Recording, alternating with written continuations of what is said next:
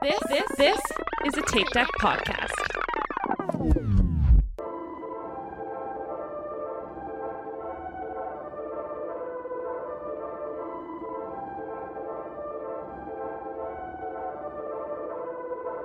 On a mission to explore the far reaches of cinema, three daring adventurers dive deep into the Criterion and beyond.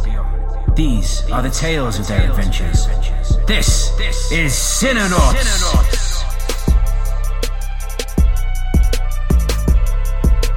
Hey, this is Ian. I'm Boom. This is Catcher. And welcome to another episode of Cinenauts exploring the Criterion, in which we are going to start our new 4-episode exploration of the 1988 anime sci-fi cyberpunk classic Akira. And I'm going to apologize ahead of time now. We're not going to cover everything in one episode. Yeah. It's going to be, there are going to be some things left out, and I apologize ahead of time. It is a daunting task to do this in one. Oh, yeah. I'm nervous. And if we leave things, sweating. It's going to be a good episode. Before we catch up on everything, there's some things to plug. Obviously, if you listen to last week's episode, make sure you go check out Jordan's podcast, his film, Her Movie. He was great. Yeah. That was so much fun. For those who are not subscribed to Film Hags yet, boom, there's a fun little episode this week. You want to chat about that? Yeah. So we've decided to switch up our format a little bit on Film Hags. So every other week we'll be doing like big episodes where we like dive deep into a movie, similar to what we're doing here.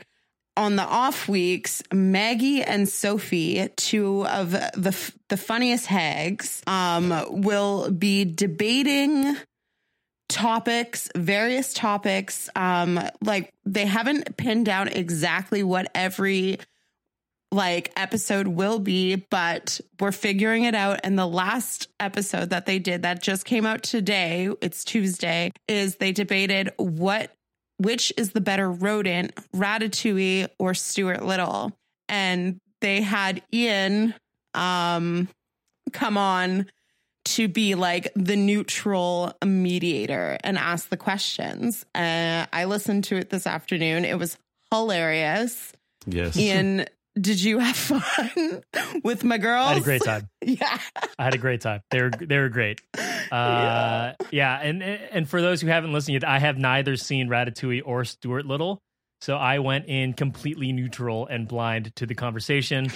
We talk about anything you would need to know about in terms of determining the best movie rodent, things like who would you want to quarantine with and who you think would help solve these social and economic disparity issues, that we're all facing now. So really hard-hitting, important questions that everyone needs the answers to. So I'm not gonna spoil anything, but I will say that I did walk in to like the beginning of the episode with an idea of who I thought might pull away.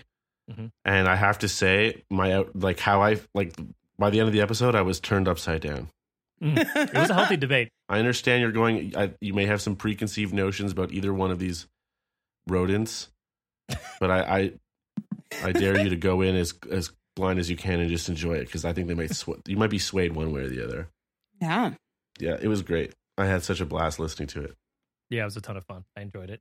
And there was quite the fallout today over on our friend 70mm Discord channel that you can access if you go to 70mmpod.com. Yeah. We're not like, it's not our Discord, but the boys at 70mm are awesome enough to have like a Cinenauts and Tape Deck channel in there. Yeah. So we enjoy promoting it whenever we can. If you haven't listened to them, obviously go check them out. And if you want to just talk movies and like pop culture and just like general shenanigans in their awesome Discord VHS Village, it's like $4 a month. It's really easy. Shenanigans is a perfect word for it. Yeah. Yeah. You can talk to all three of us are in there. Other people from the Tape Deck world are in there. Obviously the 70mm people are in there. Whole group of awesome film lovers and pop culture lovers in general. So check that out as well. Was there anything else I want to try about before we catch up on our content consumption this week? I think we're good. Yeah, let's get into it. Let's get Catcher's already ready. You just go first. Okay. All right. I watched a few things this week. I'll just get to that stuff quick, then we'll get into the meat and potatoes. I love potatoes. I watched. That's true. I also love potatoes, actually. Me and Emma were hanging out this weekend. It was kind of hot here in Toronto, so we were keeping out of the direct sunlight a bit, and we watched Erin Brockovich. Nice. Classic. Just a classic. It's been a long time since I've watched that movie, and it's so great. It's kind of a little bit like cleaner, like in terms of just the way things like wrap up and the pacing of things than I remembered it being. But otherwise, it's like really fun and really good. Then I revisited a classic, a childhood classic, My Cousin Vinny. Amazing. Nice. I love this movie so much. It's like not Anchorman, but it's got a special place in my heart. And there's some gags and things in this that just they get me every time. Marissa Tomei is hilarious. Her biological ticking clock is like still like one of the funniest like comedic things in a movie I've ever seen. It's so good. And what else? Oh yeah, I watched Bo Burnham Inside. Oh fuck! Let's get into it. We're doing it. Okay, we are. Let's do this. I keep meaning to do a segment that I've like decided to call like YouTube with Mike, but I just keep pushing it every week. So maybe I'll do it next week. Okay. But I really just want to talk about Bo Burnham Inside. Oh fuck! The three of us, I guess also Sophie, have been in the mix, like chatting up about this film comedy special on Netflix from Bo Burnham. Ian, quickly, 2 seconds, your opinions on it, just so we can set the stage. Because I'm basically coming in, like Boom came in to discuss a trial of the Chicago 7 and sort of determined which side or whose side was right. This is now my task. This has been put on me. So Ian, you go, and then Boom.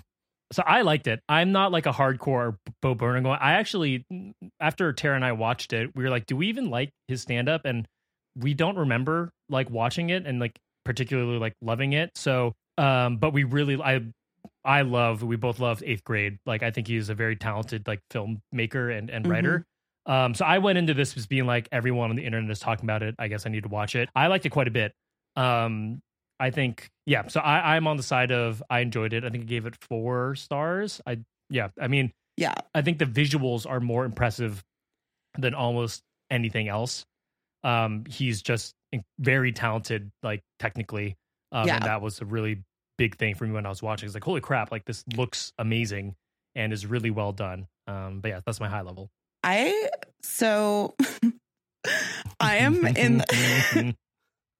am carrying the unpopular opinion on this. I gave it 2 stars, though I like wholeheartedly agree with Ian that it is like technically very impressive, and like the visual element of this special is really cool. Especially considering that he like wrote, directed, edited it all on his own. Like absolutely big ups to him. The comedic aspect of it is more so what I didn't like. I think I kind of went into it a little bit pointed because I was just seeing all this like praise coming in, people calling him like a literal genius. So I was like, okay, I'm going to check this out.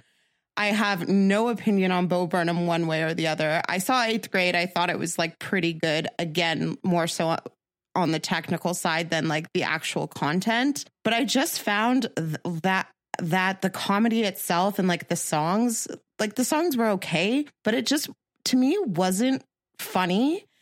Like, I don't think I laughed once. And also, I just think that he's lacking like any real perspective. Like, everybody is saying like, oh, this is like capturing such an important like point in time. And I'm like, sure, I think this is just like a collection of jokes that like we've seen being shared around in memes for like the past year. Like, I didn't find it to be besides the technical and visual aspects of it, did not find it to be like particularly original. So that is my high level. No, that's perfect. Okay, good. So I'm not a huge Bo Burnham fan in that, like, I haven't been hanging out with him since his early YouTube days. Like, I just had heard about him in passing. I'd seen his last stand-up special on Netflix and possibly in like a few interviews or something. I don't know if he's like ever like, stuff I've seen on YouTube of him being interviewed. But I really liked his last Netflix special, which is saying a lot because I'm not one who particularly enjoys musicals or like musical comedy. And so, but I just found his approach to be kind of interesting and like it's, to me, it seemed clear that there was something more going on than just the silliness on the outside. Like the silliness was sort of like a vessel to like get his ideas in, but there was something more at play, which I found interesting. And I think with this, I'm not surprised you didn't laugh at many of the jokes because I'm not sure like how much of it was supposed to be funny. Like part of me feels like that's how it started. And like, obviously I don't know the process of how he made it. I don't know if it's exactly how it shows or how much of that is dramatized or how much of it is like reshot later. But either way, he had to shoot it. And so it's clear he has ideas about what's going on and what he's trying to say. And it's a lot more than just the words in the songs.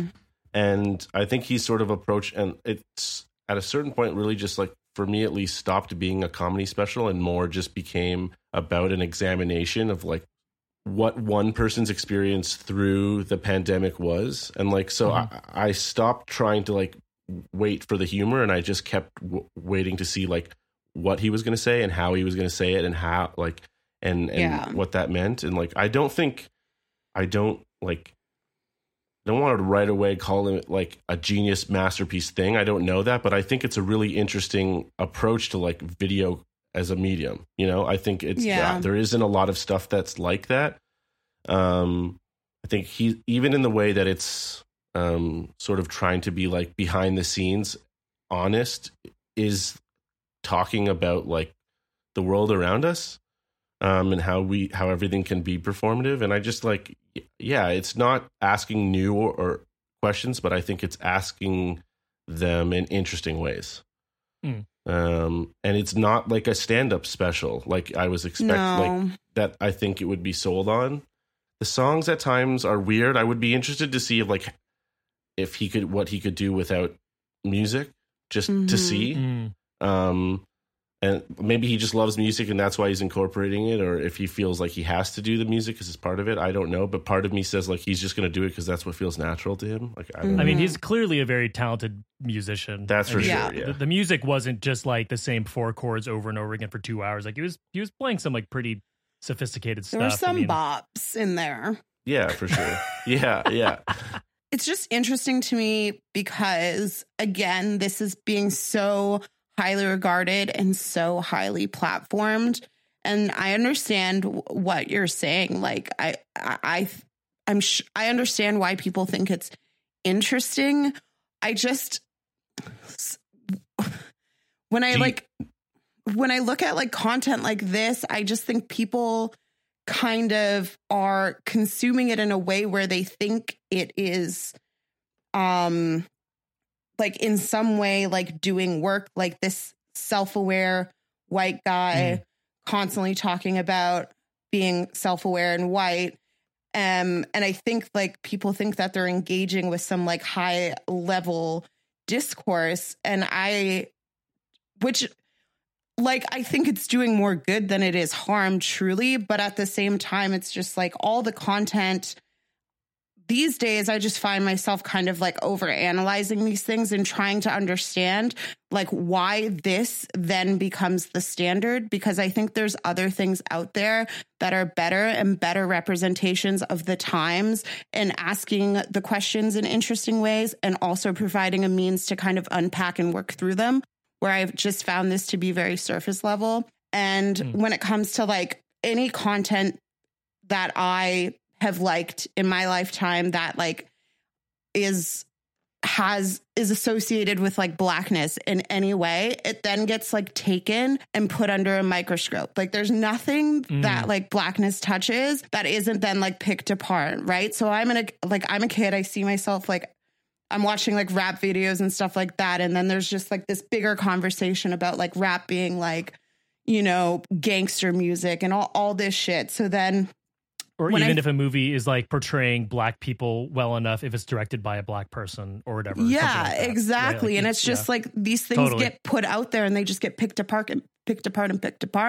And for me, I'm just like, okay, so the things that white audiences are like holding so sacred, I'm going to do the same to that, because at the end of the day, like I, again, think that this is like good and like, you know, fine. And like, I don't think it's like particularly harmful, but again, I just don't think it's groundbreaking. Like if you want to see something that's like bringing humor to kind of like hard storylines and like narratives and talking about like mental health and things like that, like check out Michaela Cole's I May Destroy You.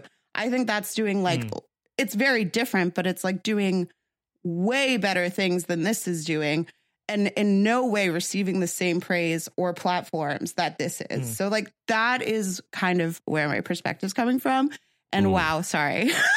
I think that's all legit. My thing is like, I didn't see it so much as like, because I agree with you, Boom. Like a lot of the things that he was like singing about, like even though I thought some of it like was pretty funny, not all of it landed with me, but a lot of it I thought was pretty funny, or I got what he was going for. Like none of it is like I agree with you, where none of it are things that no one was talking about.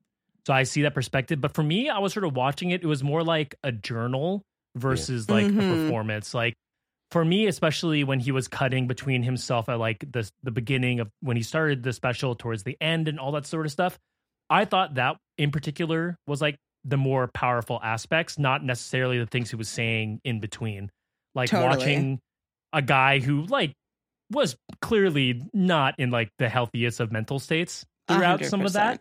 I mean, this is assuming it's all true, and I want to believe he shot this like with honest intentions and like kept it pretty like not dramatized. Like I want to believe I'm going to assume that's the case for now. You know, I think the interesting thing was that it's really capturing what I think a lot of people, you know, sort of felt like they were doing. That is harder to say in a tweet or harder like to text with your friends versus like making fun of like people's Instagrams or like FaceTiming with like your parents and stuff like that, you know? So to me, that's what was really interesting, because you saw like a very clear, I don't want to say degradation, but you saw someone like clearly dealing with like mental issues that I think, whether or not it's had to do with the pandemic, like people have felt various forms of like, I think what he felt of like loneliness and feeling isolation throughout their lives in various ways. So to me, that's what was interesting in particular, but not like the jokes or the songs. He honestly, like, yes, it does offer up like a really good sense of like catharsis. And also I do think, regardless of everything I've just said, he does a good job at kind of like holding a mirror up to society and kind of like capturing this like present moment that we're in. He did that quite well with 8th Grade and again here. So I think like what you're saying is absolutely right. But I do 100% hear you that like every time like Chappelle puts out his new special, it's just like every single line is picked apart. Like should he have said this joke? You know, why is he saying this? Blah, blah, blah. And I agree that I don't think I've seen the same discourse around Bo Burnham. And maybe that's like part of the strategy, honestly. Like he's doing it like a musical and sort of like this goofy, you know, sort of perspective that like, sort of he kind of avoids that sort of discourse, where Chappelle, especially his new stuff, is very like, this is serious. Yeah, he doesn't he doesn't like cover it up in spectacle. He's just saying things. Yeah. Good point. So, wow. Yeah, I would just like to quickly say that I May Destroy, like if I have to save one of the two of them, and that's the I'm saving I will destroy like that. That's for sure. That wasn't the conversation though, but I know, but I just wanted because I just want to like I love that show, and I just think it's incredibly daring and incredibly impressive. That's what we're talking about. But I just wanted to get that on record that I think my general like thing is just like if you like Bo Burnham, like Bo Burnham. Like there's nothing wrong with that. Yeah. But also please like make sure you are kind of like pushing against him as the standard and seeking out other kind of like vehicles of like people telling these stories and how they're being told and who they're being told by. That's it. Like that's bottom line. Ian, were you prepared for so many debates this week? I'm always prepared. I'm always prepared for a debate, please. Never catch Ian off guard. Never. Catcher, I'm saying you're yielding your time after that. For sure. That's for sure. That's without a doubt in my mind. Yeah. Sorry about that. No, it's good. It's great. I mean, I knew we were going to talk about it, so it's fine. Boom. Quickly, any big highlights on your end? Okay. Quick highlights. I did some Criterion Channel viewings. Ooh, love that. So I watched this film called Girlfriends. It's written by a woman. It is kind of just, I think it's kind of like the source of this, like where all this like mumblecore kind of like quirky girl just trying to like figure out her life stuff comes from and aspires to be. And it came out in the 70s. It was really enjoyable. People should watch it. And then I also watched Wong Kar-wai's Happy Together. Because I'm trying to kind of like squeeze in some Pride viewings because it's Pride Month. Happy Pride, everybody. And it was I was absolutely mesmerized the entire time. It's definitely a bit of a hard watch. The subject matter is intense. It's kind of like goes down a dark path, but it is absolutely stunning. It's like a visual poem. Nice. Wong Kar-wai. Love that guy. Please. We need to cover one of his films on here soon. Nice. Let's see. On my end, I watched In the Heights. Tara and I went to a preview screening. I know it's not out yet, so I'm not gonna go too deep into it. I thought it was pretty good. Nice. I'm not a fan of the original musical, so I'll preface it by saying that. So I went in with like, this will be fine regardless. My main thing with it is that some of the musical sequences were like amazing, like really like, jaw dropping stuff. And then a lot of them were just kind of like, seemed like they kind of threw them together. So I think the lack of like consistency throughout like the musical numbers, it kind of like took me out of it a little bit. But Corey Hawkins and Leslie Grace. Corey Hawkins, people may know him from Straight Outta Compton. He plays Dr. Dre. He is amazing in this. Him and Leslie Grace, they're like the second romantic leads in the film, and their chemistry is like off the charts. Really, really good. Nice. And then my last thing is that, so John M. Chu also directed In the Heights, and he also directed Crazy Rich Asians. And he has a really, really good way of like capturing culture on film. And so I kind of hope he kind of like navigates that road a bit more on film, because obviously he did it perfectly in Crazy Rich Asians. Perfect 10-10 movie. Yeah, perfect 10-10 movie. In the Heights, I am not Dominican or Puerto Rican, and I don't know like many people from there. So I'm like, I can't really attest to like how accurate it all seems, but to me it appeared to be very accurate. And there's a lot of portrayal of like, obviously when there's a meal being cooked, they like zoom in on the food. So obviously that was probably like a really traditional home cooked meal for people from, the Dominican Republic and stuff like that. So I could tell it felt authentic. And he just does a really good job of capturing things like that. So I'd love to see him sort of like kind of continue to explore other cultures and groups of people in ways that haven't really been shown on film. So, perfect. That was my, and I hope he does that too, as soon as the Crazy Rich Asian sequel is locked and loaded. What is taking so long? Thank you. I know. We need it. I still have not seen that movie. What? Okay. Catcher. Oh my God. It's so I'm good. hanging up. Bye, guys. So good. All right. Well, that was our catch up this week. Good chats. Boom, I'm sorry we made you speed through your picks and talk endlessly about Bo Burnham. No, it's fine. God, no, it's fine. I was kind of amped. I needed an outlet. Yeah, we needed that. If you have thoughts on Bo Burnham or anything we just talked about, or Akira, which we're going to talk about in just a second, send us an email or voicemail, cinenautspod@gmail.com. We have a couple we'll get to at the end of this, or DM Cinenauts at Cinenauts on Instagram. But right now, let's get into our main discussion for the evening, which is 1988's anime classic Akira, pronounced Akira. So if you haven't watched it, good luck keeping up with this conversation, because it's going to sound like complete nonsense to you. Also, good luck, because it's incredibly difficult to find or get a hold of. Also, good luck because it's hard to find. Here in the United States, if you have Hulu, you could watch it. It's on there. That's where I watched it.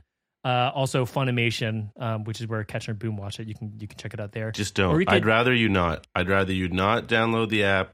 I'd rather you not pay for the service and just find another way. I had a terrible experience, and it was absolutely the worst. You can get the physical also. You can get that on Amazon. I think it's like $40 right now. Yeah. But yeah, so if you haven't seen it, it's it basically takes place in 2019 Tokyo, but it's being called Neo Tokyo after a like nuclear sort of apocalypse. World War III happens over there. And it follows a biker gang led by a guy named Kaneda, and his crew of friends. Basically, they're kind of biker gang running around Tokyo. One of their friends, Tetsuo, he gets into a bike accident in which he comes in contact with like a super powered child. And the rest of the film was about Kaneda and his crew trying to get to Tetsuo. And Tetsuo embraces the powers for better or worse. And it kind of goes there. It talks about politics, all sorts of stuff. It's really hard to summarize this movie. So just watch the movie. Ian just going down a crazy hole there. Yeah. Sorry, I'm not Proto. We should have just had Proto write the synopsis and I can throw it in here. Yes. Anyway, so let's get into our time machines and travel back to 1982, where manga writer and artist Katsuhiro Otomo writes and releases the first volume of Akira. The manga quickly became successful.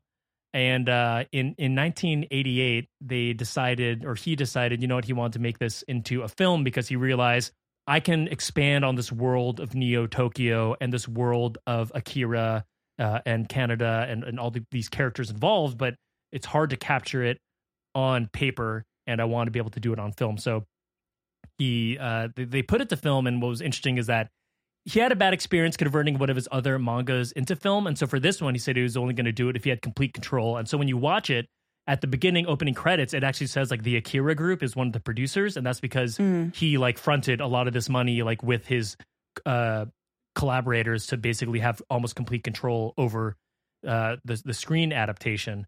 So he made this movie. It was a pretty big hit in Japan. I think it got to the number 6 or 5 spot for the highest grossing films of Japan that year. And it was brought to North America in a super limited release, like a handful of theaters by a group called Streamline Pictures in 1989.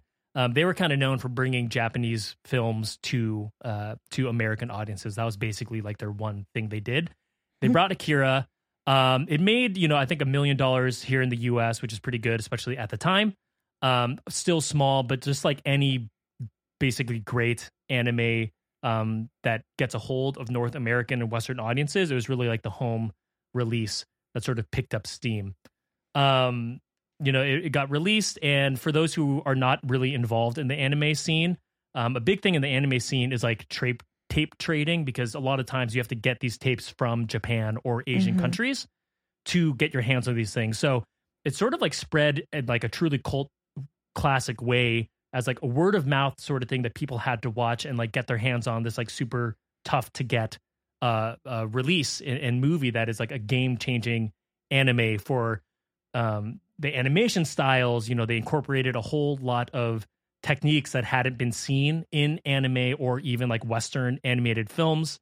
The themes it captured are just beyond anything anime or North American animated films are capturing. I mean, it tackles politics, government corruption, science fiction elements, religion, greed, friendships, all the sorts of stuff that you don't really see in animated films, especially at the time. Obviously, animation has come a long way since the 80s, but at the time it was very much grounded in, there was in the heyday of Disney again, and the Renaissance era was about to pick up. So it was very new for audience to consume. And, since then, it's just often been cited as one of the greatest animated films of all time.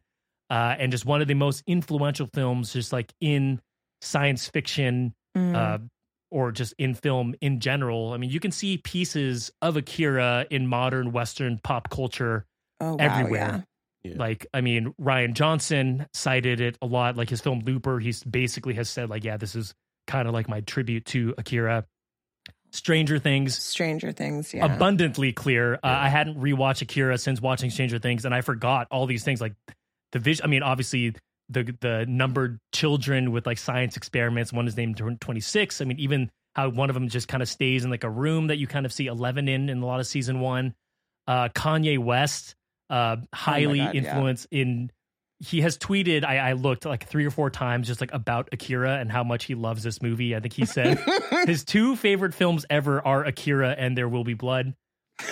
Also, which is hilarious and amazing. I love this guy so much. I know, he's insane. And, if you watch the music video for Stronger, it's very, very Akira influence, and he has made no decisions hiding that. And then in terms of like its relation to Criterion, as Catcher asked last week, is it in the Criterion? So it actually only got released in Laserdisc form. It was the 151st? 150? It was the 151st spine. Amazing. Of the Laserdisc, but it has not been re-released in proper Criterion form. So if you want it actually on Criterion, you have to hunt down a Laserdisc to watch it. But it has since recently been released in like this 4K edition that I think Funimation actually put out. But, the reason I wanted to pick it is we hadn't done an animated film yet, and the animated films are far hard to come by in the Criterion. There are only like a handful. And I just, haven't watched this movie in years and just have always known that it's just touted as this incredibly influential movie. And I think we're going to get into that. So, my sort of opening question here is, I think mainly for Boom, because I know you hadn't seen it yet. Oof. What were your like thoughts on this movie? Oh my goodness. Okay. What were my thoughts? I had all the thoughts. Like every thought anyone could ever have were had during the viewing of this movie. But no, I was like completely taken by it. But it was a lot denser and impactful than I was expecting. But my experience viewing it was similar to like the way I feel when I'm like watching a Nolan film. Sorry, Ian. I don't mean that in like I'm comparing it to a Nolan film. I just mean I know that what you like mean. Yeah. The experience, like watching it, where I don't know, like it takes a lot of brain power, and there's this like incessant need to like understand it, which I don't think I fully do, especially even after 2 viewings. But I'm excited to talk about it. But yeah, so I think it's challenging, and also I think it comes like a little short when it comes to like nailing all the themes it's trying to touch on. I'm assuming that is something that was like explored more so in depth in the mangas. Is that a manga? Yeah, manga.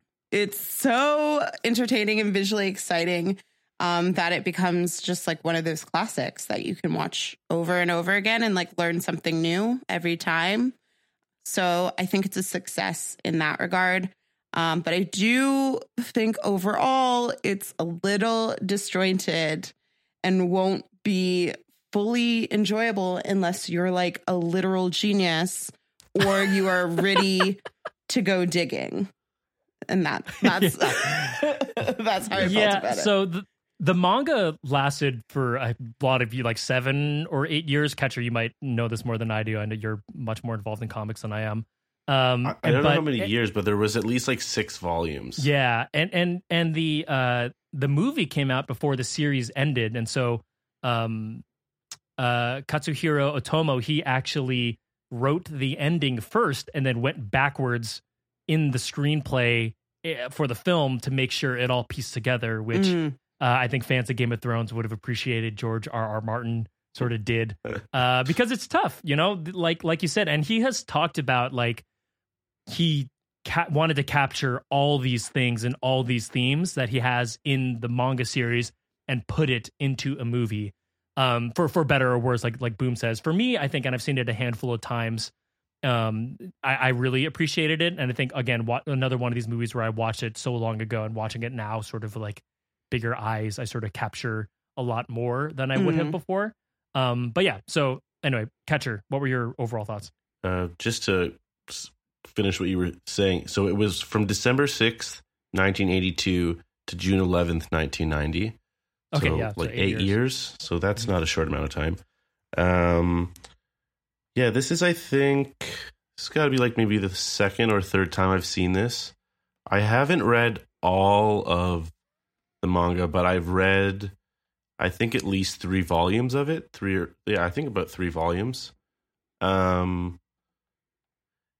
It's a cool ass movie, but everything Boom you said is, I think, pretty on point in terms of it. It's odd in that like nothing happens and yet a lot really happens. Like things just sort of like happen, like scenes just sort of occur and you don't know why necessarily all the time. And that gets you one, like it does this weird thing where you don't know why it's happening, but you still want to know why, but there's no way to know because they just don't give it. And so in that weird way, it makes you kind of want to learn more about it. But that as a movie kind of makes it hard to like call it a movie in that way. Like it doesn't just give you all of that you need in terms of like a normal structure, you know? I think the film does a really good job of helping you put pieces together. Like I felt like he drops you in this world with literally no, like, you know, with nothing. Like at the beginning, you see, I guess, what is the initial Akira explosion that causes like Neo Tokyo and this world you're in, but they don't explain it. I feel like he does a good job, and the film does a really good job of like letting you put together the pieces that you need to understand like where people are coming from. Like all the seeds get planted, and I did like a loop around, right? So I did my first viewing, was confused, but still enjoying it, went and read some stuff, and then like dived into the second viewing. And I was like, okay, like I feel like I have a handle on this now. So anybody who hasn't read like the mangas, I recommend just kind of doing that, because like you'll get everything you need to like get out of it is definitely there. You just got to work for it. Yeah, agreed. Yeah, can't imagine like having watched this in like 1991 with zero access to internet or like additional discourse as to like what this movie is about. Like it'd be crazy, and I think that's what helps these movies like gain cult like status, is when like it requires conversation and finding people who watch this movie to like explore the themes around it. And I think that's what helps like propel movies like this into sort of this canon of movies that you have to watch, you know, to mark off a checklist or something like that. Yeah. Let's talk a little bit about our cast of characters here. So we have Kaneda, who is like our main character. Again, he leads like this biker gang with Tetsuo, Kiori, Yamagata, and some other folks, Kai as well. And my note at the end of this movie is, if Kaneda had just let Tetsuo ride his bike. everything would be fine. Everything would be fine. Yeah, everything could have been fine. But Catcher, what do you think of Canada and our cast of the biker crew? We'll stick with the biker crew for now. Yeah. It's weird. I don't know what. There's like 2 dubs of this movie in terms of English dubs. I watched the sub version. What did you 2 watch? I guess we should cover that also. Dubbed. You watched dubbed? Yeah, I also Catcher? watched the dubbed. Okay. I wanted to watch it subbed, but the Funimation app was giving me the worst experience of my life. So I just was like, I will, whatever you'll give me, I'll take. Okay. In that way, I have a sneaking suspicion there is a more recent dub that has better voice acting that I would have definitely, I think, preferred. Some of it is like, it's just a little too cheesy. Right. But that being said, the characters themselves are really, like, to a point, very interesting. Like, the struggles of Tetsuo, who is, like, arguably maybe the main character of this versus Kaneda. Like, Kaneda is in all the hero shots. He's the one who has the bike. He's got the pill jacket. So in that way, it's like, he's in all the marketing.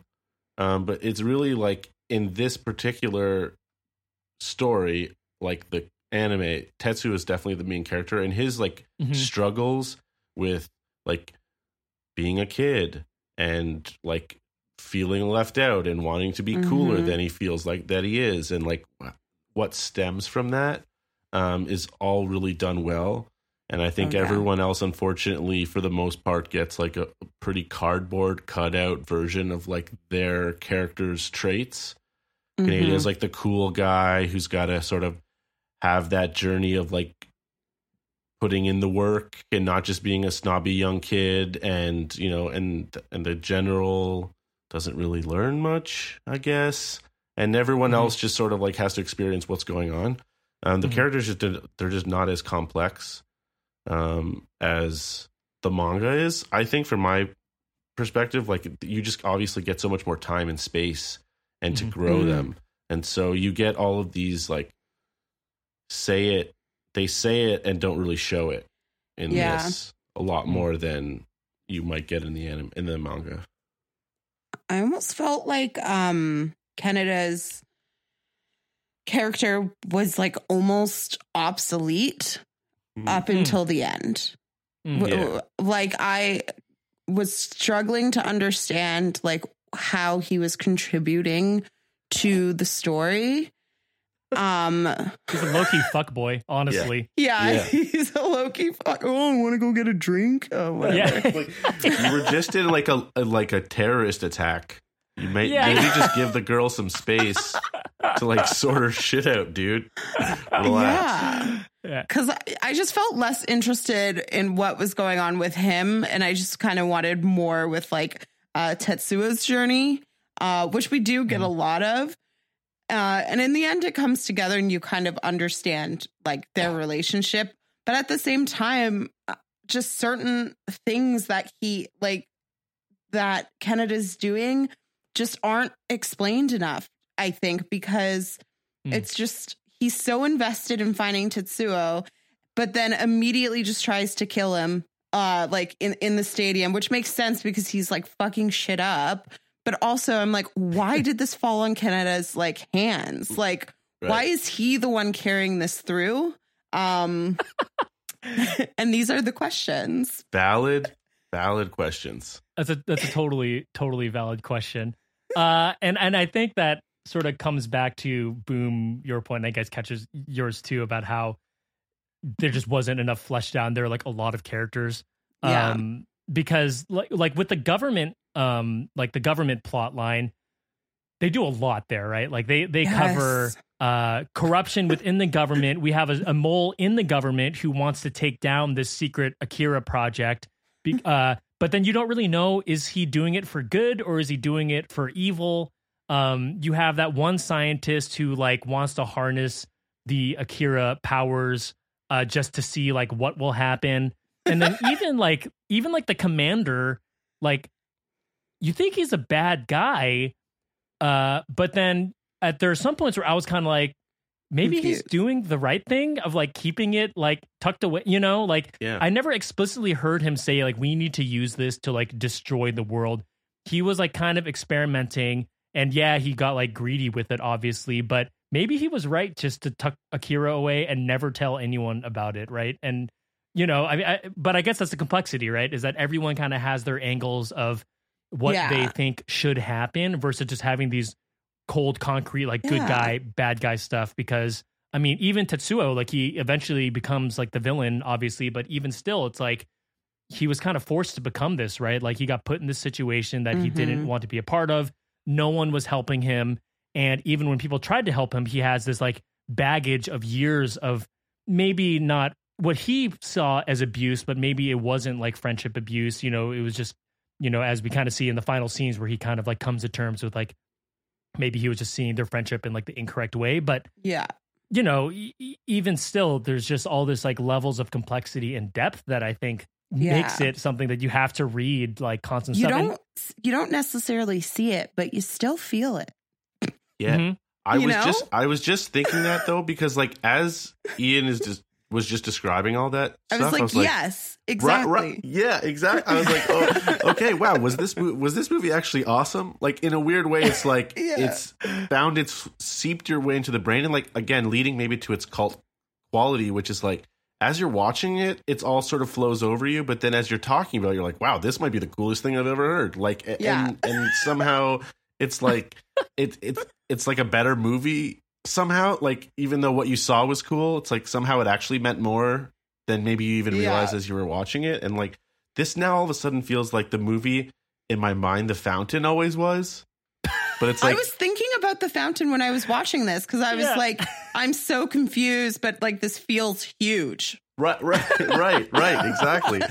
And sort of that feeling I got back then, which like I sort of came to the realization on our episode, was like, oh, maybe it's not sort of like as complicated and as dense as I thought it was when I was a kid. But this kind of like is giving me those vibes again, where it's like, oh, maybe there is a lot more going on than I realized. And I think part of it too is I was listening to a podcast talking about it, and on the Blu-ray, there is a special like mode called capsule mode, where what it does is it translates all of the writing that's happening in the scenes, like in the backgrounds, like graffiti or whatever, like all the, and there's a lot of like context in what's being written. So it's like, it's actually quite layered, where he's really taking the medium of film and it's being like, there's a lot we can do with it. There's a lot you can show on screen. And I think maybe there's a chance he's actually using it all up in a way that's like really fulfilling, that now I'm like, wow, I really want to just watch this again, because I think there's like so much more there than I'm even realizing. That speaks to like the visuals and like the animation itself, right? Because I think if we were to like take this this film and it was live action, but like just as is, there's no way we would have like as an enriching as an experience as we do watching this, because I think he really does a good job of like exhausting the like limitless possibilities of animation. And that's like very apparent, even though you're like, there's just so much going on all the time. You're not going to catch it all. But that's why you watch it over and over again. Yeah. And like enjoy doing so. Yeah. I fired it up like at like 10 o'clock at night the other day. And the opening sequence was just like unbelievable to watch. I mean, the Hulu version, like it wasn't the 4K rip, and it was clearly like a digitized version, but it looked pretty good. And like the light bikes and all that sort of stuff, it was like almost like abrasive seeing this on like such a huge, like, I mean, on like my TV, and just like these bright lights and like all the music coming through it and all that sort of stuff. It was just, you know, it was so cool to watch. And what I thought was like, this doesn't look dated. You know, you can watch a lot of animated movies from the 80s. I mean, even from like the 90s, early 2000s, like this looks like an old movie. But like the techniques they were using, and I can't speak to any like actual technical things they were doing, but what they were doing worked. And, you know, this movie is praised like in animation circles, that like the things they were doing and to get the light effects and all that sort of stuff, is what made it look so like powerful on screen then, and I think it still looks like incredible now. There are fewer, cooler images in like all of film that are like as cool as the light tracing on bikes riding down the street. Like there's nothing cooler than that. Like it's just so genius in the way it's like capturing movement and action, you know, and it's just like you're just sucked into it. And I think that's what's like you end up leaving because the themes of it are sort of like so dense in there. You walk away, just the one thing you can remember easily is, holy crap, did you see that? Like the end sequence with like Tetsuo sort of like morphing and changing and growing. And it's just like, why? And you don't know why. You know, like you don't know why it's happening. He just is like you kind of know in like a weird way, like, oh, something is happening, but you don't know what the reasoning and what it means. But God, if it's not like grotesque and disgusting and like, but so captivating to watch, and like the way the tendrils grab onto things and the way you feel suffocated when Kaneda's like inside and getting squeezed and you're just like, oh God, everything's so visceral in that way. Like everything feels so tangible. And so much of it is like the way, the style, it just oozes off the page, off the screen. It's just crazy. Speaking of that end sequence, like something that I think is very cool about this movie is that you kind of get a sense of like 80s Japanese politics with me having zero clue of like any of what their politics were then, right? Like, yeah, I think, you know, it's obviously an anti-war, you know, story and an anti, you know, there's, you know, martial law story, and people should be able to rebel against their governments. But then while it's that, it's also showing the flaws in these people who are worshiping and trying to fight against this government, like looking for a higher answer, which is like Akira, and what could happen if you put your faith like in the wrong things. Damn, yeah. Right? Because both sides of the coin lose, right? Like, yeah. And I think a really powerful thing is that like it ends in like the Olympic Stadium, which is wild because the Tokyo is actually hosting the Olympics next year. My gosh. And they were at the time too. No, they were at the time too, right? As well, yeah.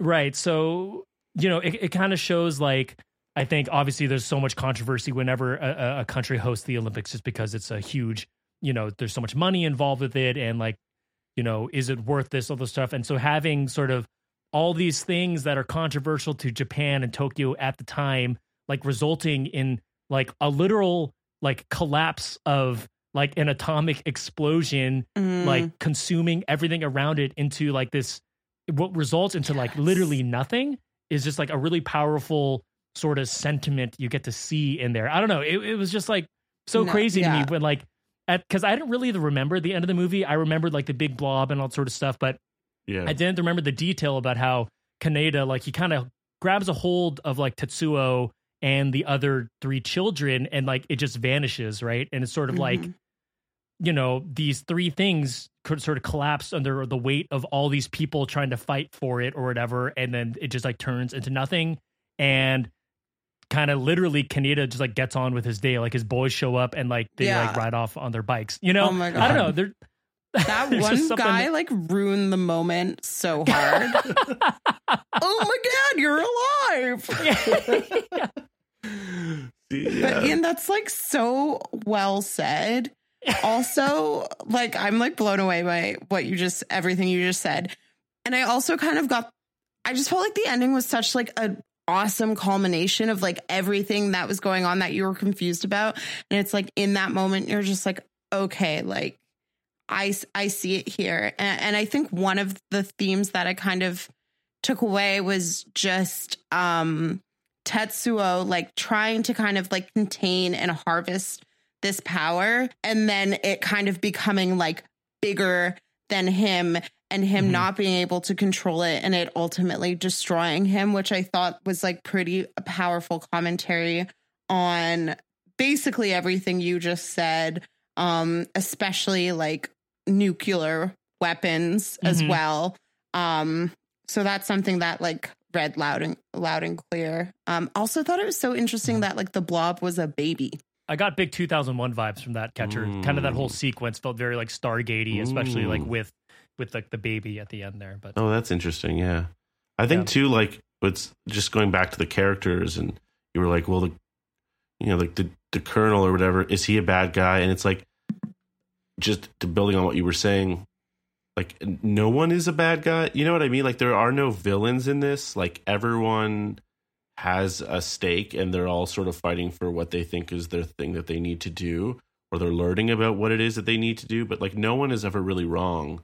And I think that just like leads more to some of the stuff you were saying too, where it's just everyone's fighting.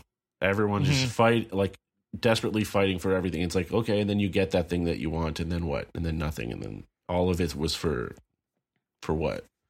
Right. Because like Kay and Ryu, like the rebels, terrorists or whatever, however they're booked, like trying to get the Akira kids. What were they going to do with them? I don't know. Like, what was their plan? Well, it's just like, they're being held. They're being held captive, against their will. I think is kind of the idea, right? And it's like we're going to go in and save them. It's like Greenpeace or something, where it's like, okay, we got a mission. We got to go and fix it. It's like, do you even know what you're fixing? And then it's it's like you don't have you don't even know actually what's behind. Bigger than you.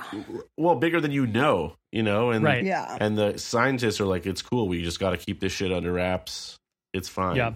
This is what we need to do. It's like, why? For what purpose? Like, what are the other than hiding? It's hiding and keeping things hidden. Boom. I know you had some thoughts on Kaneda and Tetsuo. Did you want to touch on these now, or did you want to hold that for later? Oh, no, I can talk about it now. Okay. So I think, obviously their friendship is, at the beginning, you kind of get a sense of like their dynamic and how it works. But then for the most part, they're like apart for the movie until the end. And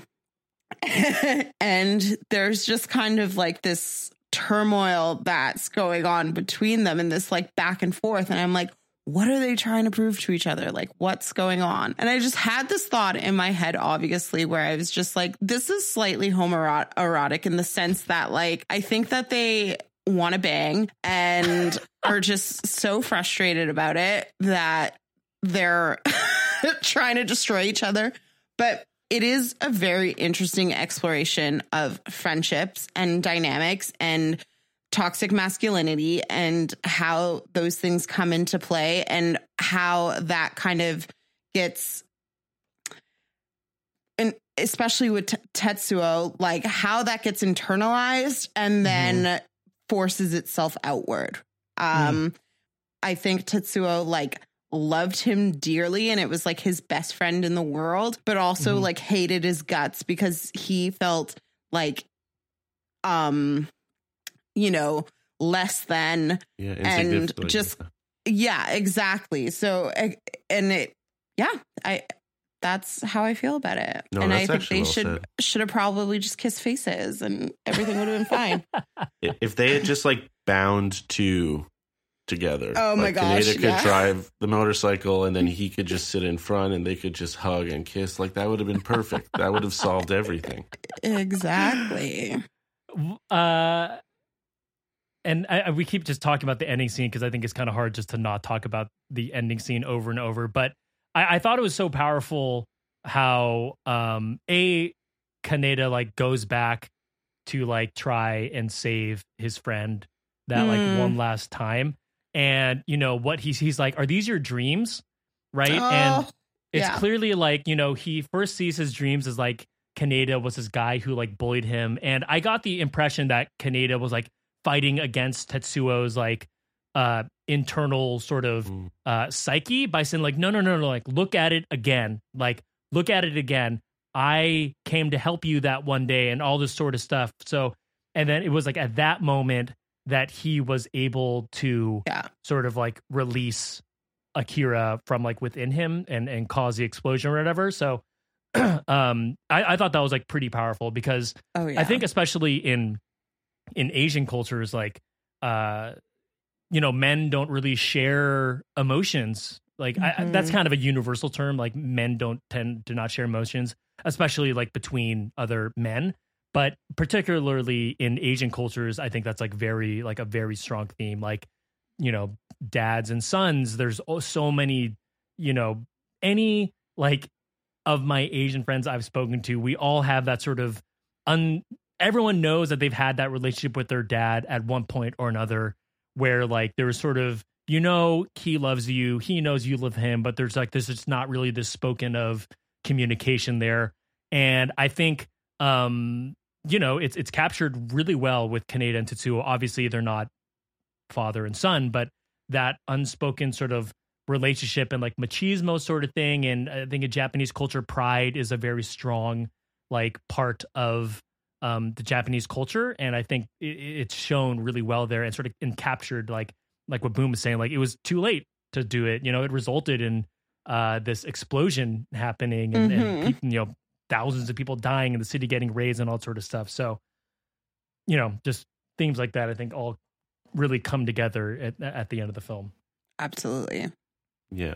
Anything else people want to talk about before we get to our categories? The music in this movie is amazing. So normally Ian brings up the music. He's like, God, the music in this? And I go, yeah. But really, I'm like, I don't remember the music that much because I almost never, it's very rare that I remember music from movies. It just becomes like a natural part of the background.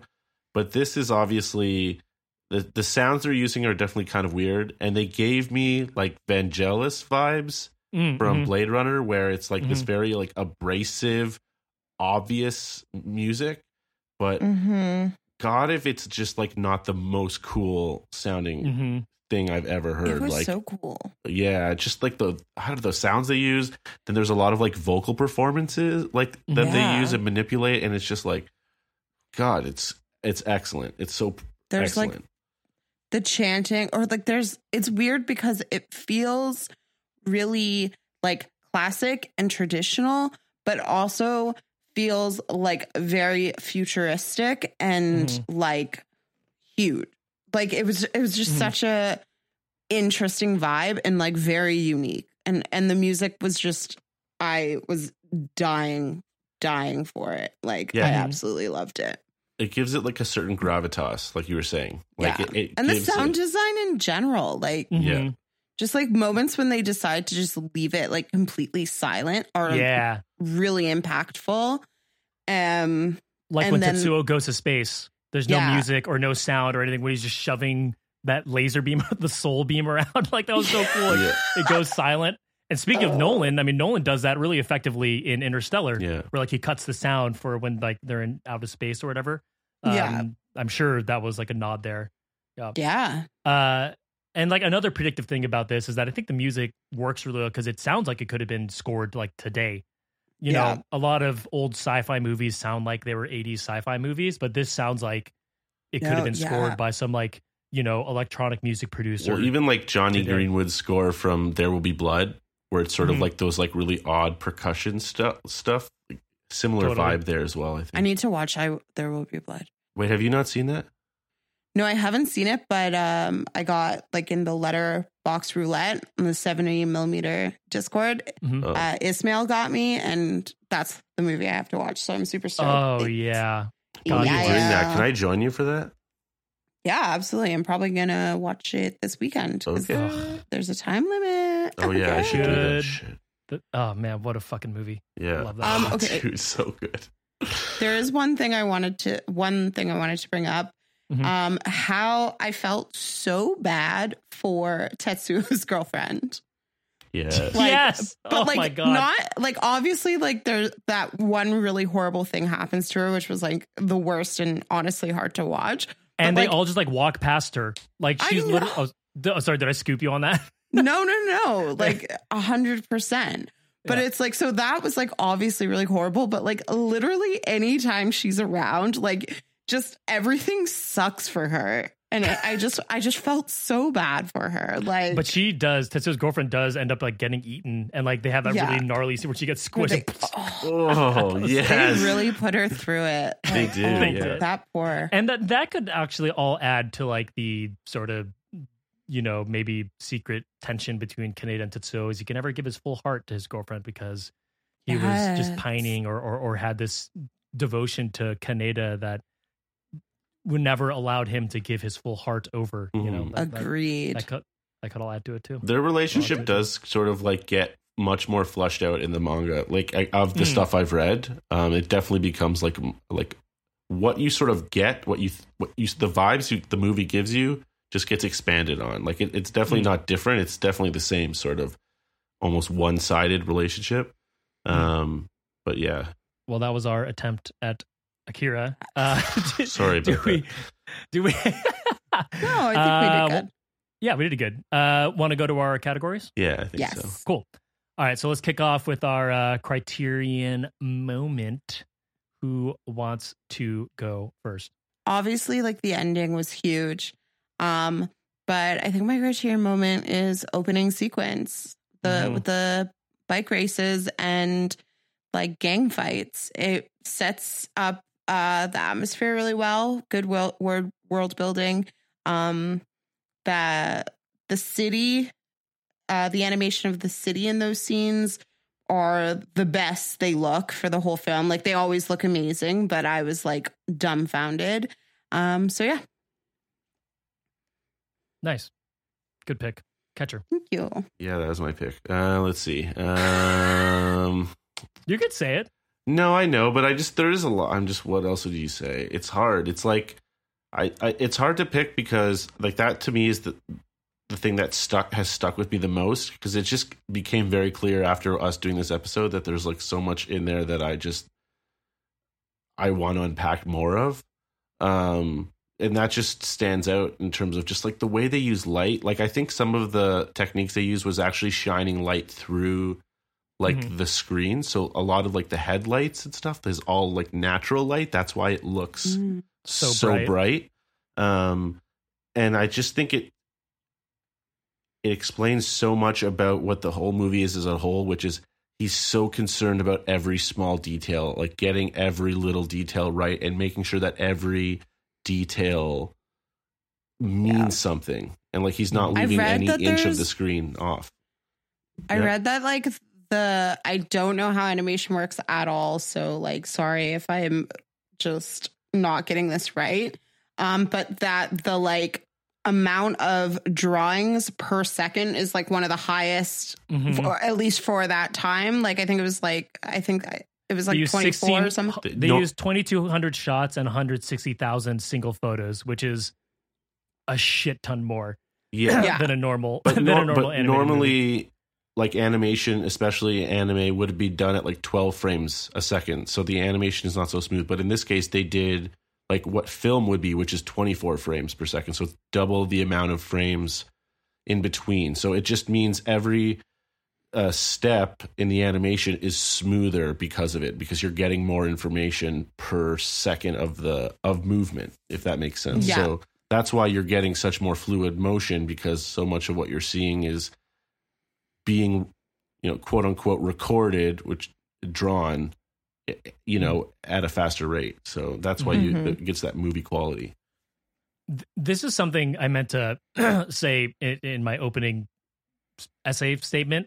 I forgot to say that before Streamline Pictures picked up the film in the United States, both George Lucas and Spielberg passed on it.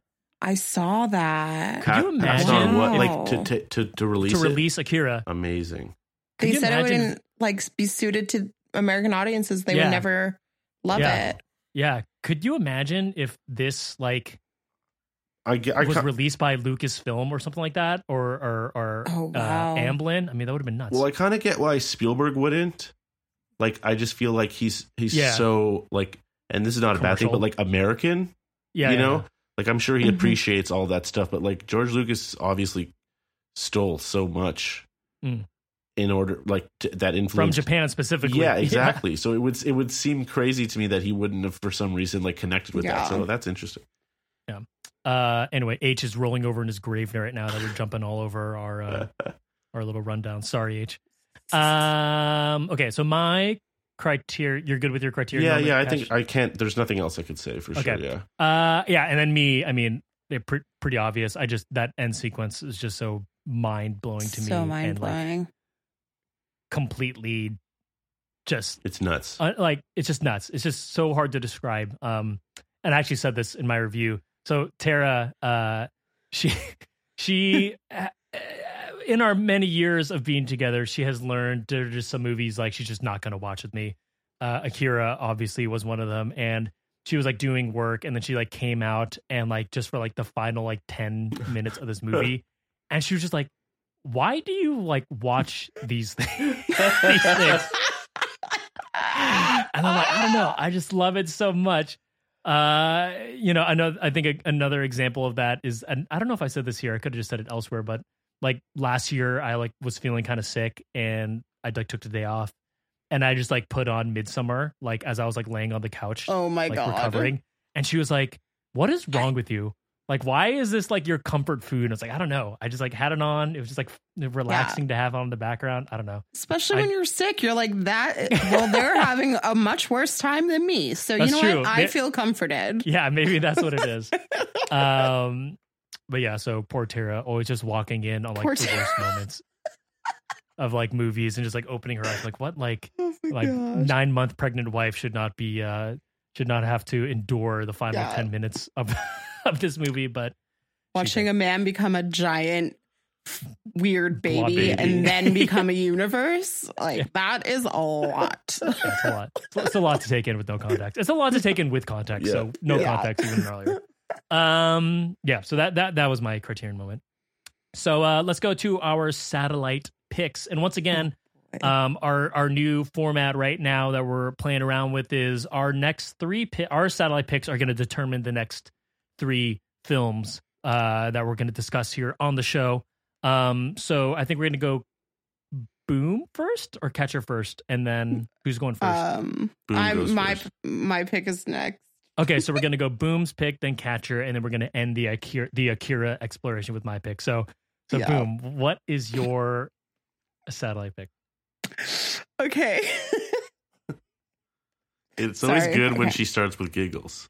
So Oh my. okay, so there's obviously like so much influence like from Akira. Like there's the influence that like was drawn for the film, and then everything after that. There is like a sea of things to pick from. I kind of decided, well, this is actually a film that was like going through my mind while I was watching this. I was concerned it would be a little bit of a stretch, but by the time we got to the final sequence, I was like, no, this is what I want to do. So it's yeah, Ren. and it's and actually before bringing it up to you guys, I consulted Slim, Tom Cruise, what's the word? Aficionado. Thank you very much. Because I was like, yo, bro, is this nuts? And he was like, nah, just go for it. So Slim approved. the film I have chosen to pair with Akira is Interview with a Vampire. Oh, okay. God. Amazing. Yes. Okay. Yeah. Yes. Yes. Okay, go on. Tell us more. Please explore more. Yeah. So it's a thematic pairing. I have 5 choices that I'm still not sure what to pick from. This is not on that list. Yeah. It's a thematic pairing. I know it's out there, but kind of exploring coming into like a power or like envisioning yourself as like a monster and something that you like don't understand and can't necessarily control, and just like navigating that is a big one. And also based on the thoughts I gave you before about Tetsuo and Kaneda, I think there's a similar dynamic to Louis and Lestat. So we are going to dive deep into the erotic vampire drama. Interview with the Vampire. Amazing. I love it. As always. I like that because my pick is more derivative of Akira. So I like that we're using this to explore like some of these subtext themes that you caught, because I didn't really think about that until you said it. Yeah. And I love that take. I think it's a great take. So that is a fantastic pick. Amazing work. Yeah. I just think everybody's gay, like in a good way. And this is a Pride Month pick, so I think that's also very relevant. Yeah. Okay. It's in the air. Okay. Catcher, your time's up, buddy. You're gonna have to choose. Lots of choices. Lots of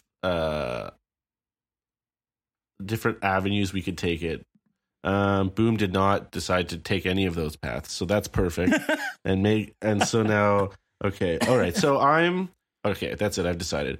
So I was really happy when Ian mentioned Akira as one of the choices, and I don't know if you heard, but I was very much kneeing Jordan to go one way or another, and I want to do this because I just like the idea of exploring animation. So I've decided let's do another animated movie since we're here. Nice. Let's enjoy that. So I figured Akira was like the first sort of big anime that sort of made a mark in like sort of Western culture.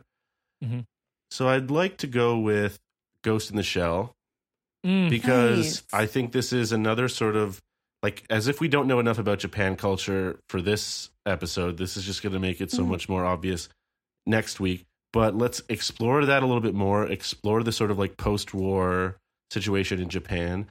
And also let's kind of talk about maybe why these two things connected so much with audiences at that time. And maybe there are some fun similarities.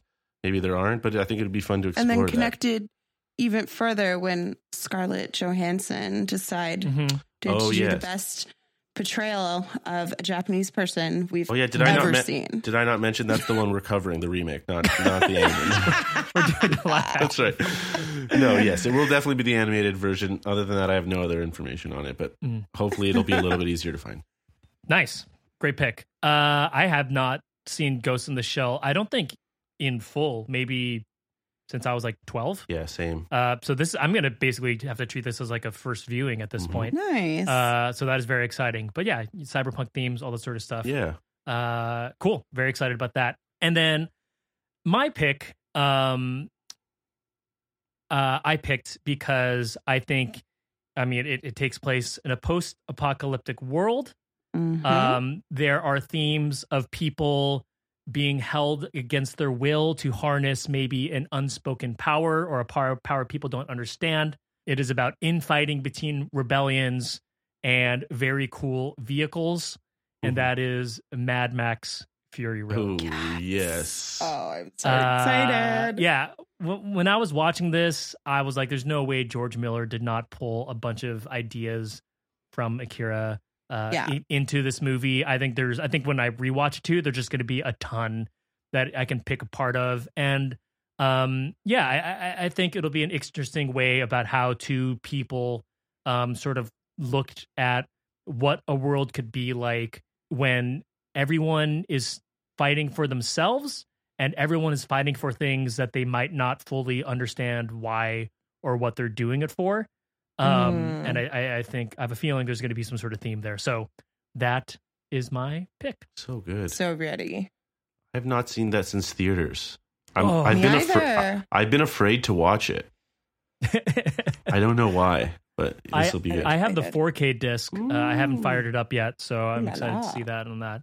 Awesome. So yeah, we're going to be covering Interview with the Vampire, Ghost in the Shell, and Mad Max Fury Road. Find me another podcast that will do these three movies and tie it all into Akira. I dare you. Bring it. I challenge you to send us those podcasts, and you can at cinenautspod@gmail.com, where we're going to go to right now because we have a lovely voicemail. But this first one is from our friend Jordan, who I believe is following up from last week. So let's give that a listen. Hello, Cinenauts. It is Jordan. And Lauren. From His Film, Her Movie. And just answering the question that you gave me last week regarding Blowout, when Katja asked me if Blowout was the His Film, what would be the Her Movie? Now, because we deal with Great topics, question. I chose the topic of assassination movie. Yes. So we have an assassination in Blowout. So what would your assassination movie be? My assassination movie would be Quentin Tarantino's Inglourious Basterds. Ooh, wow. Great. It has, Creative choice. Great. It has milk drinking. It has Nazis. It has scalpings, and it has a wonderful assassination. Mhm. It does. That's It has for sure. everything. It has an Probably the best assassination that rewrites assassination. history. Exactly. Quentin Tarantino wants to be Doctor Who and rewrite history. So it lives out many people's dreams of just mowing down Adolf Hitler with a few machine guns. Exactly. And you know what? Not many people have been able to do it quite as well No? in films as he has. So that would be my assassination film, which I think would be better than Blowout because mine at least is funny. Oh, no, Brutal. That's very good. amazing. I do like Inglourious Basterds though. But yeah, that would be, so his film would be Blowout, her movie would be Inglourious Bastards. Said in full northern style. Thanks, guys. Thank you. Thank you for the follow-up. Thank you so Amazing. much. Oh, God, I love Inglourious Basterds. We're going to have to figure out a way to sort of weave that into here. Yeah. Amazing. So that was great. like Thank you, such a guys. fun little like tidbit of like their dynamic and how wonderful yes. their show is. Like that Yeah. was Exactly. amazing. Exactly. Oh my Okay, goodness. so we have another voicemail from Michelle Honoré. Honoré. Honoré. So All let's right. fire that up. Hey, Cinonauts, what's good, what's good? It's your boy, Honoré here. Wanted to talk about Akira. It's one of my favorite animes. It's top 5, for sure. Like the number 1 in top 5, if I were to rank others. Why is it in my top 5? I love it. I love the animation. It's so dope. Like, brilliant animation for the time as well. Came out in the 80s, as we know.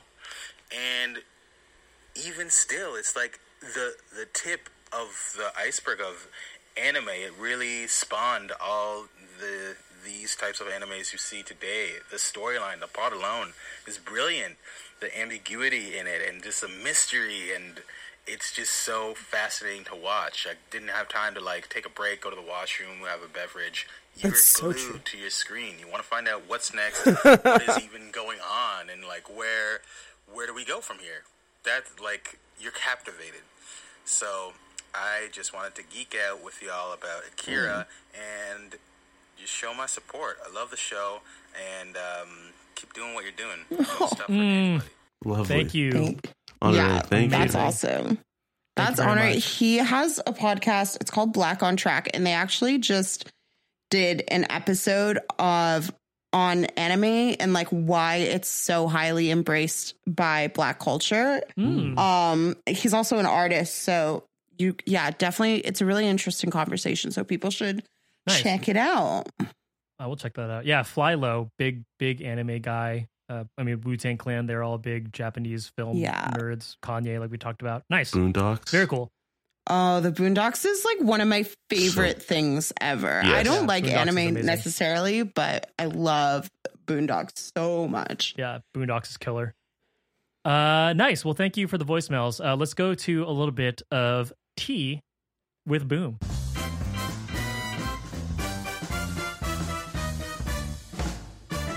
Okay, so I did anticipate like an eclectic mix of pairings for Akira with us. So I kind of took it to the streets once again and just asked what the people would pair it with. And we got some fun messages. The first one being antipsychotics. So that would that's what they suggest to pair. That's from Okay. that's what he's taking. That's what Tetsuo is taking. The capsules? Yeah, exactly. To like suppress his power or like It's reversed from the comic. In the comic, people take them to enhance those capabilities, and in the movie, it's used to suppress. He's suppressing. Interesting. If I remember that correctly, yeah. Mikey P says the Iron Giant friend as a WMD created from fear of the bomb.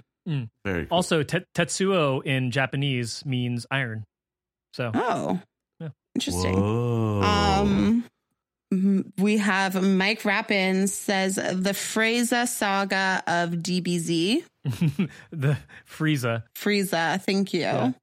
Again, I don't know anything about anime, so I'm like, well, what is that? Dragon Ball Z? I'm assuming. Dragon Ball Z. It is, yeah. Okay, cool. Is that the Blue Eyes White Dragon? Nope. No, that's Yu-Gi-Oh. Yu-Gi-Oh. Yeah. Okay, cool. Same thing. Same difference. Yeah, same difference. Jordan, our dear friend Jordan, The Matrix. Mm-hmm. Ty, Blade Runner. Omar says Jinro, The Wolf Brigade, also The Matrix. So Nice. yeah, fun pairings. Nice. Thank you very much. Yeah. Love all that. Well, thank you, everyone. And if I apologize, if there are any hardcore anime or Akira fans, please flood us next week with things we missed or things you think we got wrong. But I think we did a pretty good job. Give us the context we need, you know? Yeah. Well, amazing. So next week, we're going to be covering Interview with a Vampire, followed by Ghost in the Shell, and wrapping up with Mad Max Fury Road. We got a great month ahead of us, folks. If we can make I'm it. excited. If we can make it, we got a great month ahead of us. Yeah. But in the meantime, we'll miss you both dearly, and we will talk next week. See you next week. Bye. Bye.